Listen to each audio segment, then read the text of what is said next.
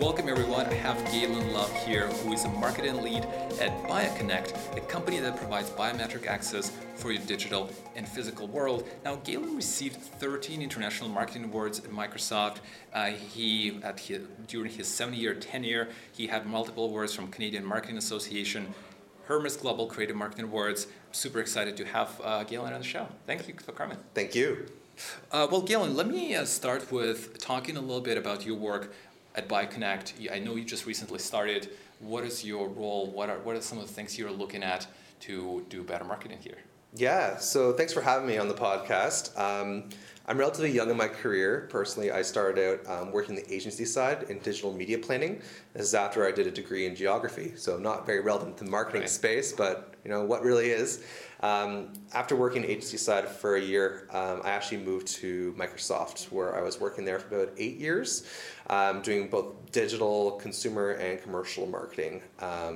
Phenomenal experience, learned a ton, and recently took the plunge to try my hand at a scaling startup in Toronto called BioConnect. So I've only been here for about 2 months, so if I'm incoherent about what we do, it's because I'm still figuring out myself in a complicated industry. But I was brought in as the marketing director at BioConnect, reporting to the CEO directly of this 60-person startup, and managing the marketing team and our objectives for the year. So we've traditionally been a physical hardware manufacturer reseller for Canada and the US with Suprema Devices, which is a Korean manufacturer of biometric access panels. So think of a fingerprint scanner or a face scanner at a door to open a door, because your HID card you're buzzing in all the time ain't the most secure thing, because anyone could take that card and pretend to be you and move around an organization. Whereas the key cards that are most secure are the ones that are all on you right now. So whether it be your fingerprint, your eye, your face, your palm, even the way you walk, the way your heart beats, the time you come to make an authentication.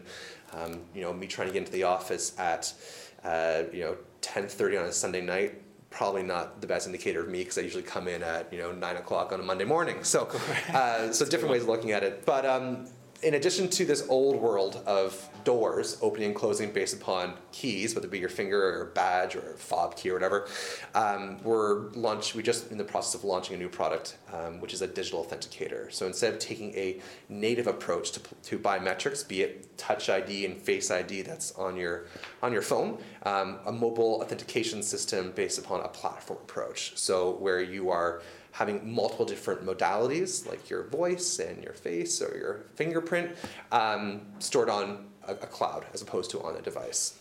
Yeah, that's very cool. I mean, I definitely like that approach that before we went on talking about it, where you store, like right now, all this bio information is stored on the device versus there's no way to authenticate it from the other end of the bank or whatever other retailer or whoever requests that.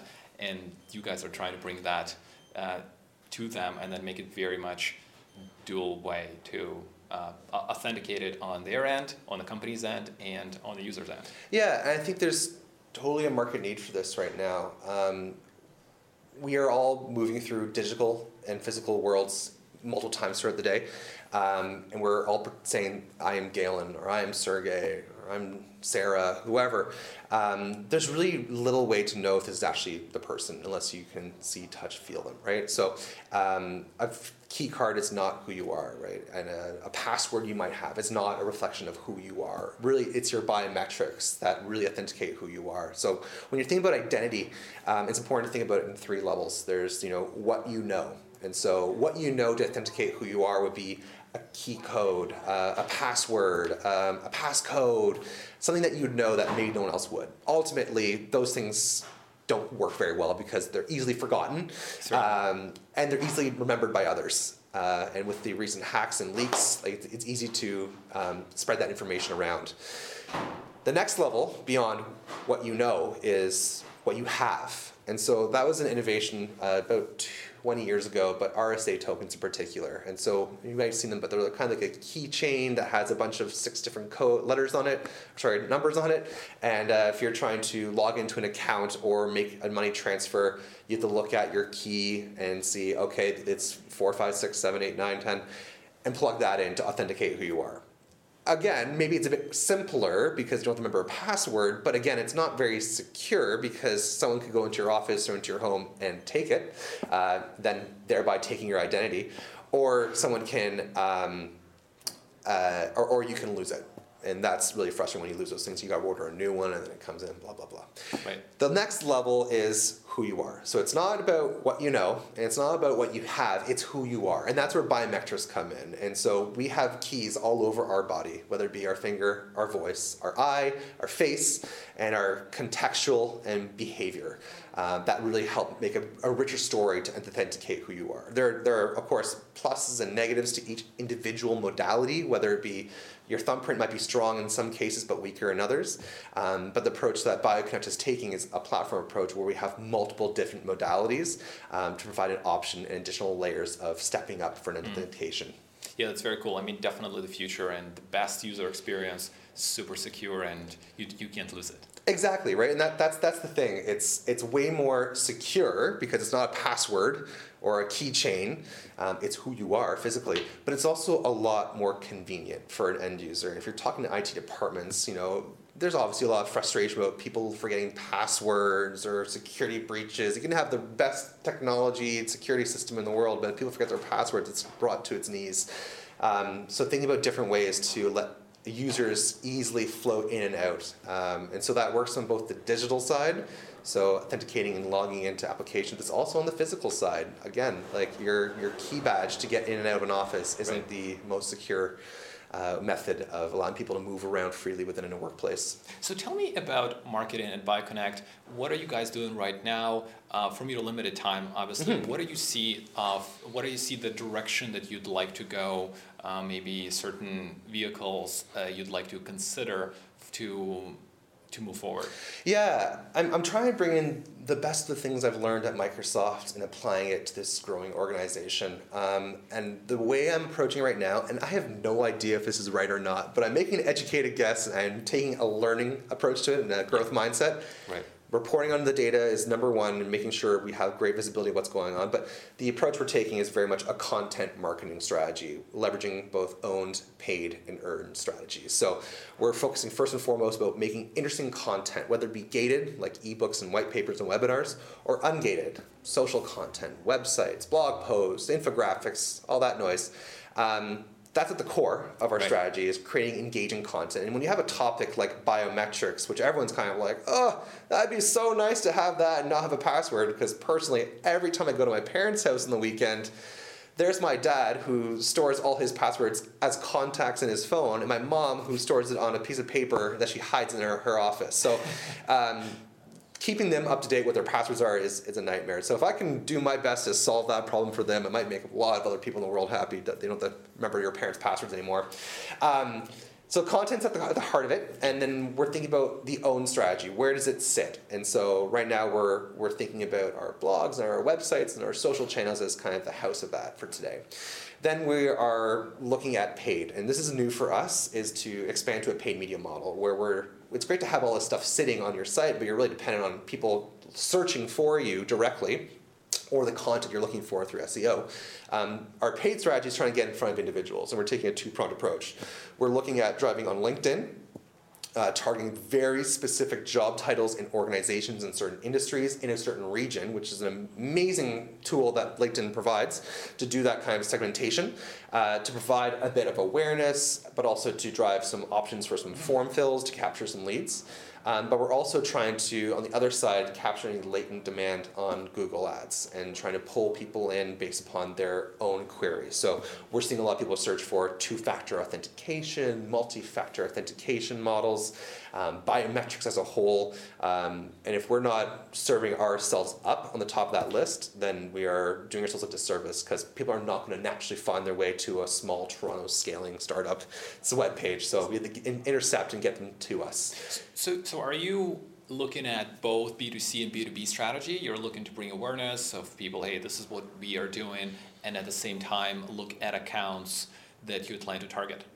Yeah, I'd say for B2C, less of a priority. The native biometrics in your phone are great. They're not enterprise grade, but as a consumer wouldn't be purchasing for our products. That's not to say that our customers can't be thinking about our our solution to bring to their consumers.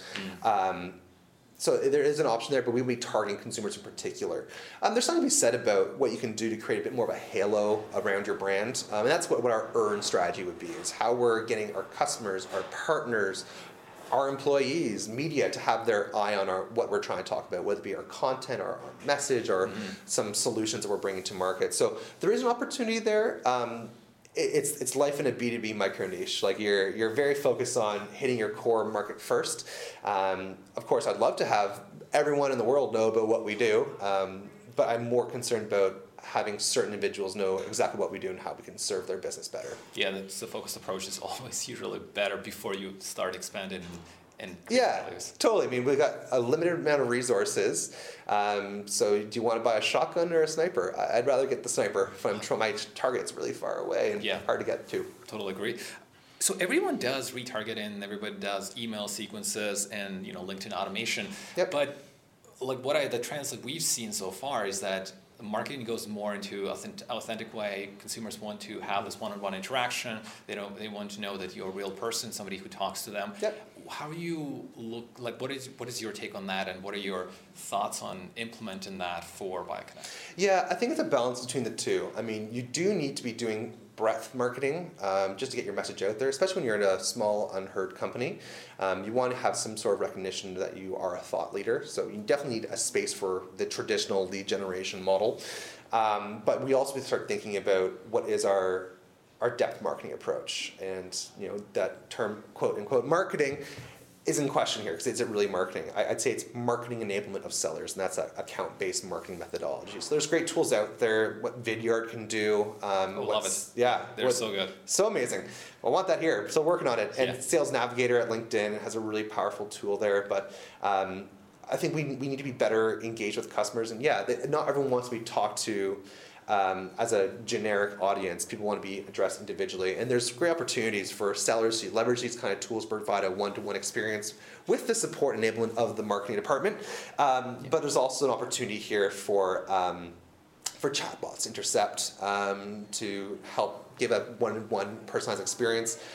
I've engaged with a fair number of chatbots in my day. I'm not really sold yet on them. I think they're still very much in development. There's some great things happening in this space. But I think everyone's pretty well accustomed to know that there's not actually a human on the other side of that. Speaking of chatbots, we folks at Drift, they are based in Boston. They decided to take off their forms, all their lead forms out of their content. I think about a year and a half ago, a while ago, and then they changed this model more to a conversational marketing. What are your thoughts about giving it a try or looking into it as a different model versus a traditional lead generation gated pieces of content? I think it's super interesting. I'd love to try it out in the A/B test personally before investing all of our strategy behind that approach. I'd love to see some case studies where it's actually done really well. So I want to look up that Drift case study to see how they generate more cost-effective leads through removing gates and rather having chatbots intercept. Super interesting. But let's see the data behind it, because I think we're all very accustomed to this. It started off with CPMs, and then we started buying on a CPC, and now we're buying on a CPA. You're really looking at not even a cost per engagement, but your cost per engaged audience. So I think maybe the media serving side's got to get changing a little bit in that side too, to be providing models for not just about paying for an impression or paying for a click or paying for a content acquisition, but paying for an engaged audience or engaged site visitor. So maybe your metric for success is not about how many visitors come in, but rather how many of those visitors stay and are staying for 15, 30 seconds when that chatbot bounces, intercepts, and captures a lead. Oh, definitely. There's definitely going to be a different metric, or it could be a number of conversations that you have, or a number of people who, so if you do if you have a chatbot on the website, there's a way to, depending on the question or depending on the option that prospect selects, to flag him as potentially sales qualified or marketing qualified. So maybe you measure that. That could be an interesting one. But again, I think in both cases it will be a much softer metric. It won't be a very specific one, which will bring more worries to traditional marketers. I mean, the lead form is very dated. It's quote modern marketing, but you don't know how really modern it is. But I mean, something I've always struggled with is that you have to date before you get married. And when you're asking for someone's first name, last name, social insurance number in a lead form, you're really asking a lot of an individual when you really may not have the opportunity to really showcase what your product can do. So leading with what you do and how you can better serve your customer potentially is the best way to go, and let them come to you. So I mean, I've thought about these things, about like making all content ungated and having strong CTAs saying get in touch, free trial, free demo, contact sales, all those kinds of CTAs. It's a big risk, and I want to take it, but just not today, I don't think. Well, it definitely worth testing. Yeah. So you mentioned Vidyard, you mentioned Sales Navigator. What are the trends you see for a B2B market in 2019 and beyond? What's something cool on the horizon? Yeah, it's hard to say because we're so early into 2019, personally. But I would say data is still going to be top of mind for marketers. And I think it's about how we're going to get better use of the data and how to better visualize it and organizing it. There's just so much we're collecting, but I still feel like it's on islands. There's totally an opportunity for tools to bring that all together to make more informed insights, and if you have some artificial intelligence running in the back end, even better. I was just at Google the other day and looking at how what some of the new things are coming out with Google Ads, and maybe they've been around for a while, but I bet Microsoft's been blind to it for a while. But we got to walk through a demo where you can plug in your website into Google, and it will scour for all the images, and it will help you create a Google Display Network ad, like a big box or a banner ad, using the existing imagery. So you're kind of like lessening the load on your design team or your creative agencies from building ads out, when you can just throw in what assets you already have that's sitting on your website. They'll put in the copy and the CTA and use the imagery you already have, and you can run A/B tests based upon assets you already create. So it's an interfacing opportunity for automation with creating banner ads. It sounds very much like Facebook Ad Manager, where you have a lot of automation approaches, and it looks to be pretty similar. But I also find with Google Ads, there's just so much more competition. The price level is higher per ad versus if you do Facebook, which is maybe a little bit difficult for B2B, admittedly, or Instagram. Yeah, we'd love to try Instagram for B2B. It's the targeting that's going to always be a challenge. I mean, yes, Facebook has great targeting. I'm not saying they don't. LinkedIn just has that really niche platform of job titles and location and certain industries and how long they've been in their role for, really rich targeting criteria. And Google on the other side of it has a lot of people who are just looking for things, and so you're providing your hand and saying, I got what you're looking for. So that's where my focus is right now. I am totally open to different ways to serving media. Just got to get my foundations right, because I'm still 2 months in a row. I've got to prove some value before I start throwing things in the wind. Well, it's good to test. It's a good time to actually test and see what's working, what's not working. So so we know that storytelling is super important. That's really, really key. Everybody tells stories, but what I find is there's a lot of companies that are telling stories, and so even if you sometimes tell a good story, it can get lost in the sea of all this admittedly good content marketing.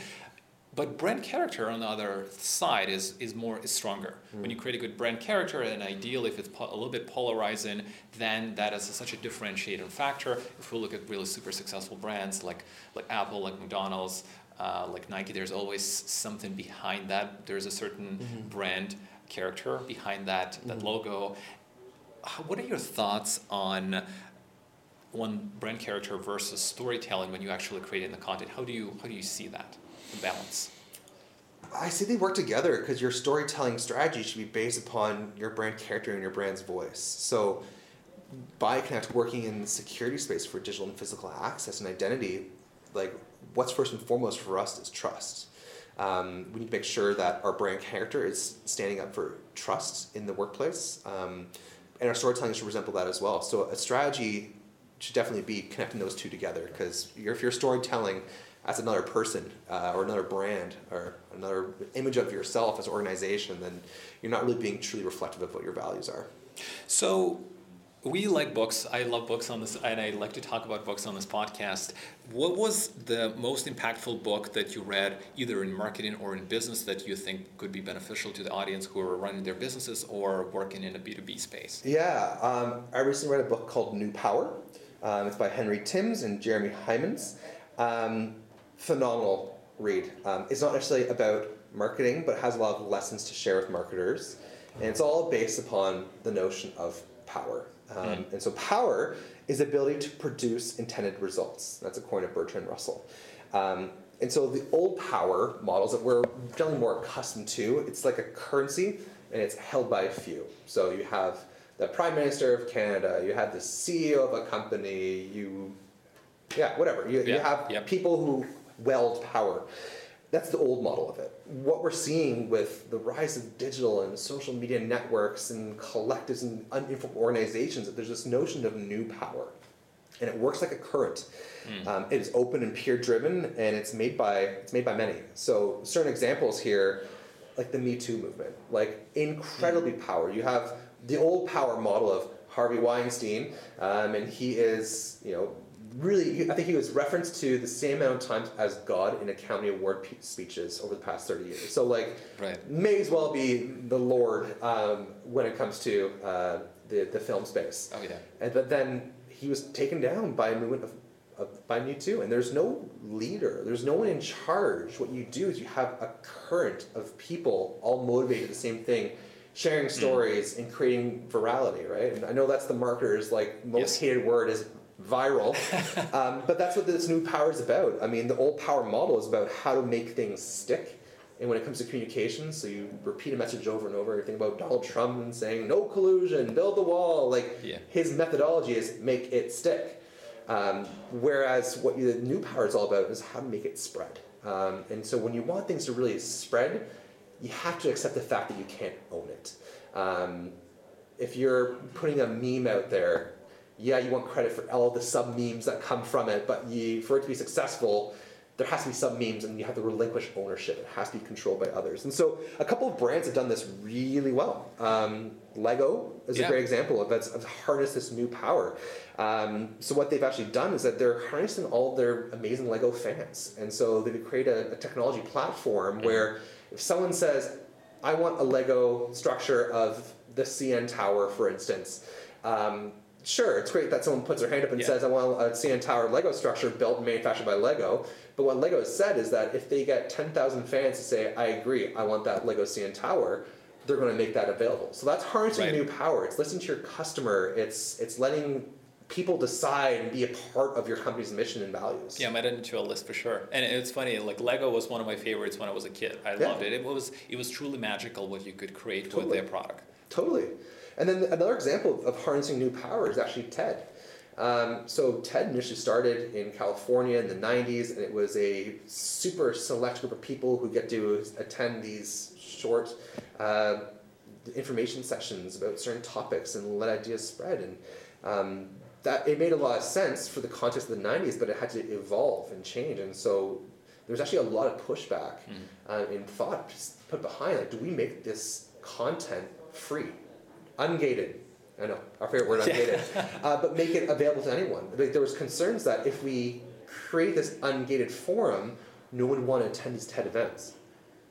Turns out the exact opposite was true. Their TED events are always sold out, there's not enough of them, so much so that the demand exceeded supply, so TED created the TEDx platform, where it's a collection of individuals who are making TED events, and they're self-organized. Yeah, TED is doing so well. Yeah, they're it's so strong. Phenomenal. And so those are two really interesting cases of using new power to create your business success. How I apply that to BioConnect, I'm not sure yet, but I'm thinking about these kinds of things to figure out how you can harness new power for your own business success. No, it's very cool, and I'm reading that book. That's real exciting. And Galen, the last question: where everybody can find you online? Yeah, the best place to find me online is LinkedIn. I really enjoy that platform. It's funny, I used to be a Facebook guy, and I was on Foursquare for a long time, and I've never really gotten to Twitter, and Instagram is great, but I'm more just casually just perusing through. But the best place to catch me is definitely LinkedIn. I kind of see my LinkedIn inbox as a second email account, or a fifth email account, if you like me, because I got many lying around. But yeah, so it's linkedin.com/in/Galen Love. So that's GAELANLOVE, and I can promise you I'm the only Galen Love in the world. So if you get a typo, Just search for Galen or Galen or Galen, and I'm sure you'll find me. And I'll link it below the episode so everybody will be able to follow you and see what you're up to. Awesome. Well, Galen, thank you so much for joining. It was a great chat, and best of luck with the strategy, market strategy in BioConnect. Thank you, and I'll keep you up to date. Thanks so much. Take care.